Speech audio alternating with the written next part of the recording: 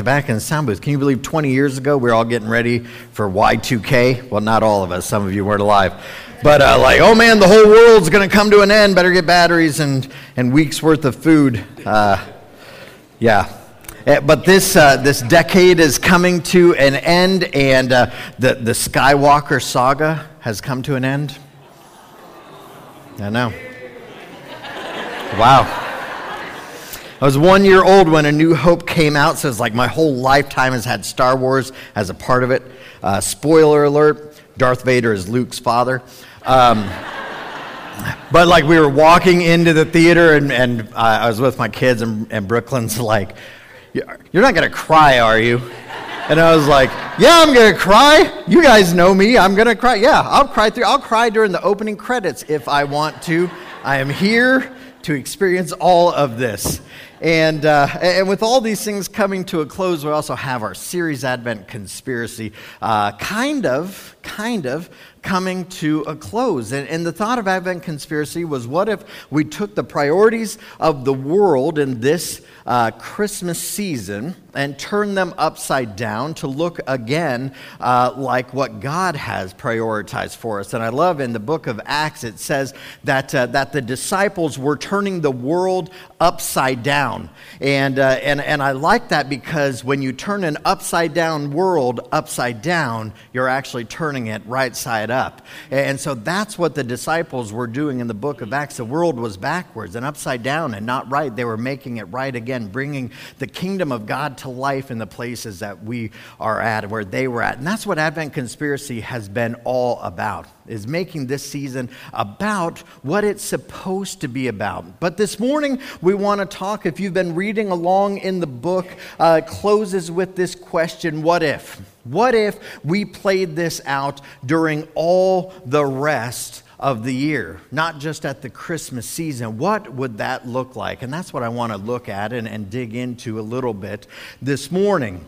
I'm a fan of conspiracy theories, this Advent conspiracy. A conspiracy is people, a group coming together with a plan or plotting to change something, sometimes nefarious. I kind of like the thought of that we can conspire together and really to bring God's kingdom come. I don't know who else is a conspiracy. You're really going to hear what a nerd I am today after my Star Wars comments, but like a conspiracy theory, Area 51.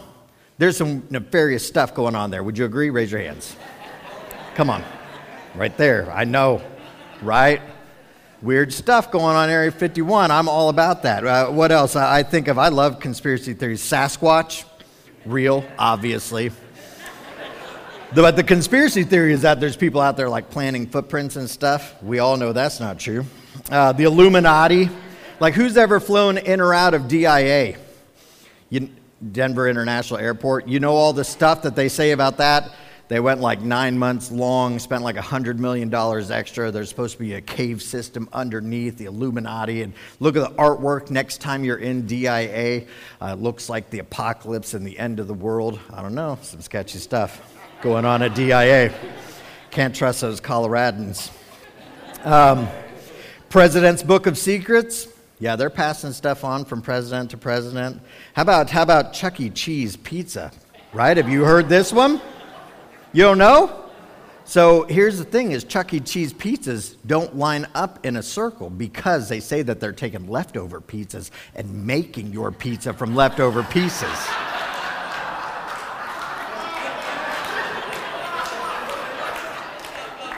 I'm just saying. Nefarious things happening at Chuck E. Cheese. Anyway, what if we were a part of a conspiracy to do things different in this world? And I kind of like the thought of a group of people coming together and deciding to live in a different way that changes their world. Jesus actually prayed for this in John chapter 17 as he's praying for his disciples, and he's praying for us as well in those verses. We look at verse 14 and it says this: "I have given them your word, and the world has hated them because they are not of the world, just as I am not of the world. I do not ask that you take them out of the world, but that you keep them from the evil one. They are not of the world, just as I am not of the world. Sanctify them in truth. Your word is truth. As you sent me into the world, so I have sent them into the world. And for their sake I consecrate myself, that they also may be sanctified in truth. What a prayer to think Jesus praying for his disciples, Jesus praying for us as believers thousands of years later. I don't pray that you take them out of the world. In fact, I am sending them into the world in order to bring God's kingdom come. And so Jesus has this prayer for us, that we would be kept from the evil one, that we would be sanctified daily, being made more and more like him by his word, which is truth, as we're spending time in this and lining our lives up with God's word and being on mission in these places. I want to take a real quick look at the 4 areas that we had looked at during Advent Conspiracy. The first one is spend less. This one's pretty simple, and I think a lot of us are thinking of finances going into a new year. Of the top 10, top 10 New Year's resolutions, the first 3 are about our health, to diet or eat healthier, to exercise more, to lose weight. And then number 4 is about finances, to save more and to spend less. And so this time of year, people are really thinking about what this looks like. And as you look at this, you can see God has a lot to say about money and the way that we use our money, and how not to be slaves to debt and those kinds of things. And 20% of American consumers will go into the debt during the Christmas holidays to the tune of $720 per person. This season of going into debt. And we looked at this, talk about spending less this season because we don't show our love by the price tag attached to the gifts that we give. And spending is up from last year. And so people are giving more and more throughout the years. And only half plan to pay off their debt in the next 3 months. And so just looking at this thought of debt, and I don't want to spend much time on this. I think we're kind of all on board with this thought of spending less. This is a priority for us. In the new year, in 2020, we're going to be offering a class called Financial Peace University. And so if this is something that you might want to get involved with, we want to encourage you to do so. Financial Peace has been around for years and has helped thousands and thousands of people look at their money the way God looks at finances. And through that, Financial Peace members have been able to, in 90 days, pay off $5,300 worth of debt in the 90 days that the course is going on. On average, they have saved $2,700, again, in that 90-day period. 89% of them that have gone through the course and graduated have a $1,000 emergency fund that is set aside. And so people are making huge changes as they look at their finances differently. And if that's something that is of interest to you, we want to encourage you in the new year when we have that up to get signed up for Financial Peace University. Third thought that goes along with this of spending less is of giving more of ourselves. We looked at how Jesus is the ultimate example of giving more of himself. In John chapter 1, I'm going to read from the Message. It says this: "The Word became flesh and blood and moved into the neighborhood." Man, I love that. "We saw the glory with our own eyes, the one-of-a-kind glory, like Father, like Son, generous inside and out, true from start to finish. John pointed out and called, 'This is the one I told you was coming after me, but in fact was ahead of me. He has always been ahead of me, has always had the first word.' We all live off his generous bounty, gift after gift after gift. We got the basics from Moses, and then this exuberant giving and receiving, this endless knowing and understanding. All this came through Jesus, the Messiah. No one has ever seen God, not so much as a glimpse, this one-of-a-kind God expression, who exists at the very heart of the Father, has made him plain as day."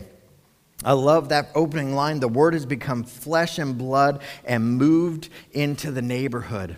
And that wasn't just something that took place when John was writing. It wasn't just something that took place on Christmas Day. God is still in the business of moving into the neighborhood.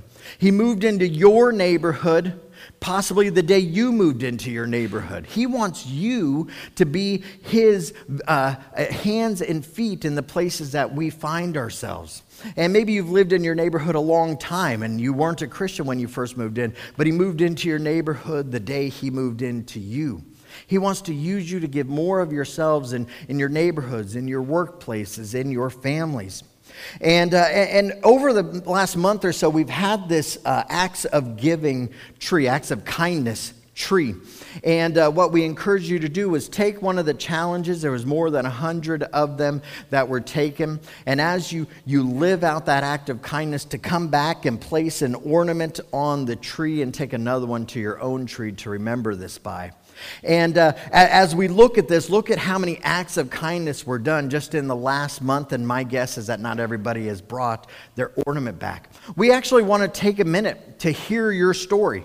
And so Mike has got a mic, and he's going to walk around. If you participated in this, or maybe not the tree, but you were just a part of something, or maybe somebody had an act of kindness that you were on the receiving end, we'd love to take a moment to hear your story now. So it'll take somebody to be brave and volunteer first. Very good. So I, for the first time ever, did a Salvation Army bell ringer. And it was so much fun. Everybody's got to do that because they really do a lot of good. Anyway, my task of kindness was to smile at everyone I made contact with. Yeah, you told me about that. For whatever reason, I didn't do it until Christmas Eve. So guess what I was doing? I thought my face was gonna fall off, but it was a total God thing, because if you were in Fred Meyer on Christmas Eve, across the country, the Kroger credit card system went down. Everybody had to have cash. Guess what happened when they came out? And I was ringing that bell. It's like, oh, I've got cash. So, praise God.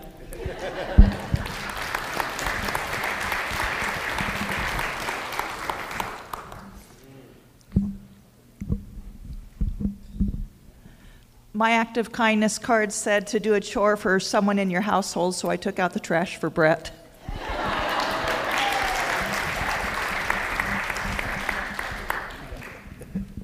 Mom said no. Maybe I should move to the middle. Yeah, keep going around. I had already planned on inviting a friend for Christmas Eve who doesn't normally go to this church, and fortunately there was one up there that said that, so yay, bonus. They came and they enjoyed it, and they're not here today, but they're a-coming.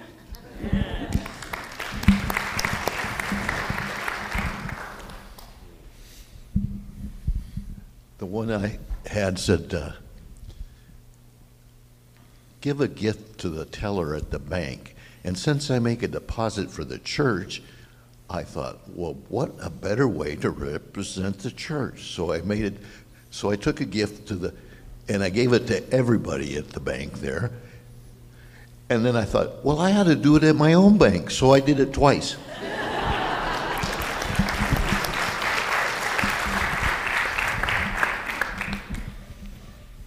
This is Vicki and we did this together. I picked out the little tag that said bake some cookies and take them to the police department. So we baked some cookies and we took them over there, and they were really happy about that.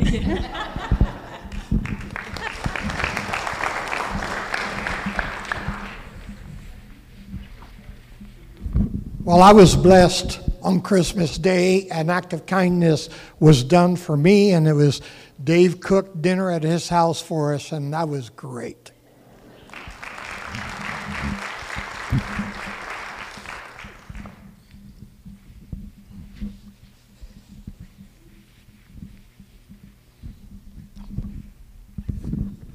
Yeah, I just want to thank Trent Folio for coming up and putting up my lights. He called me and he said, "You're going to put up your lights?" And I said, "Well, yeah, I guess, but I got an area that I can't get to very well anymore, and up in the peak." And he said, "I'll come do that for you." And I said, "Well, Trent, I got limbs all over me. I need to be blowed off and all."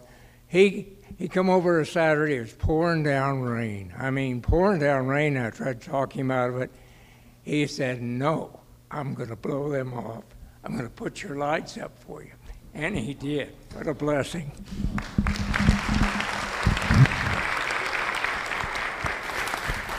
We'd love to hear from the balcony, too. You could just shout out if you'd like. The one we picked was, it said to buy dessert for a stranger the next time you're eating at a restaurant. And so my husband and I were having lunch, and we talked to our waiter and told him what we wanted to do. And so he picked out another couple that was there and told us, who should get it. And so we let him pick out the dessert, and they gave it. And then we left before they got their dessert.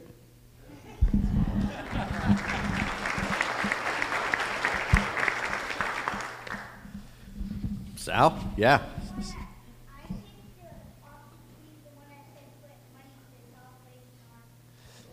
Okay, so Sal put money in Salvation Army bucket. Good job, buddy. We received an act of kindness. We were at a restaurant, and we were ready to pay the bill, and they said, well, it was already paid for. So that was great. Thanks, Bonnie.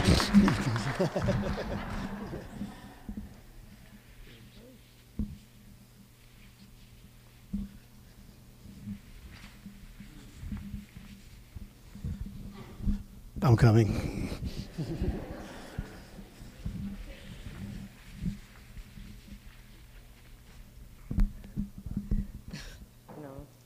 My act of kindness was to give a handmade card to the receptionist at the school. But there are 3 ladies that work in the front office, so I had to make 3. So I gave each card with a little tree ornament, and I couldn't deliver it myself, so my daughter had to do it for me because I was at work.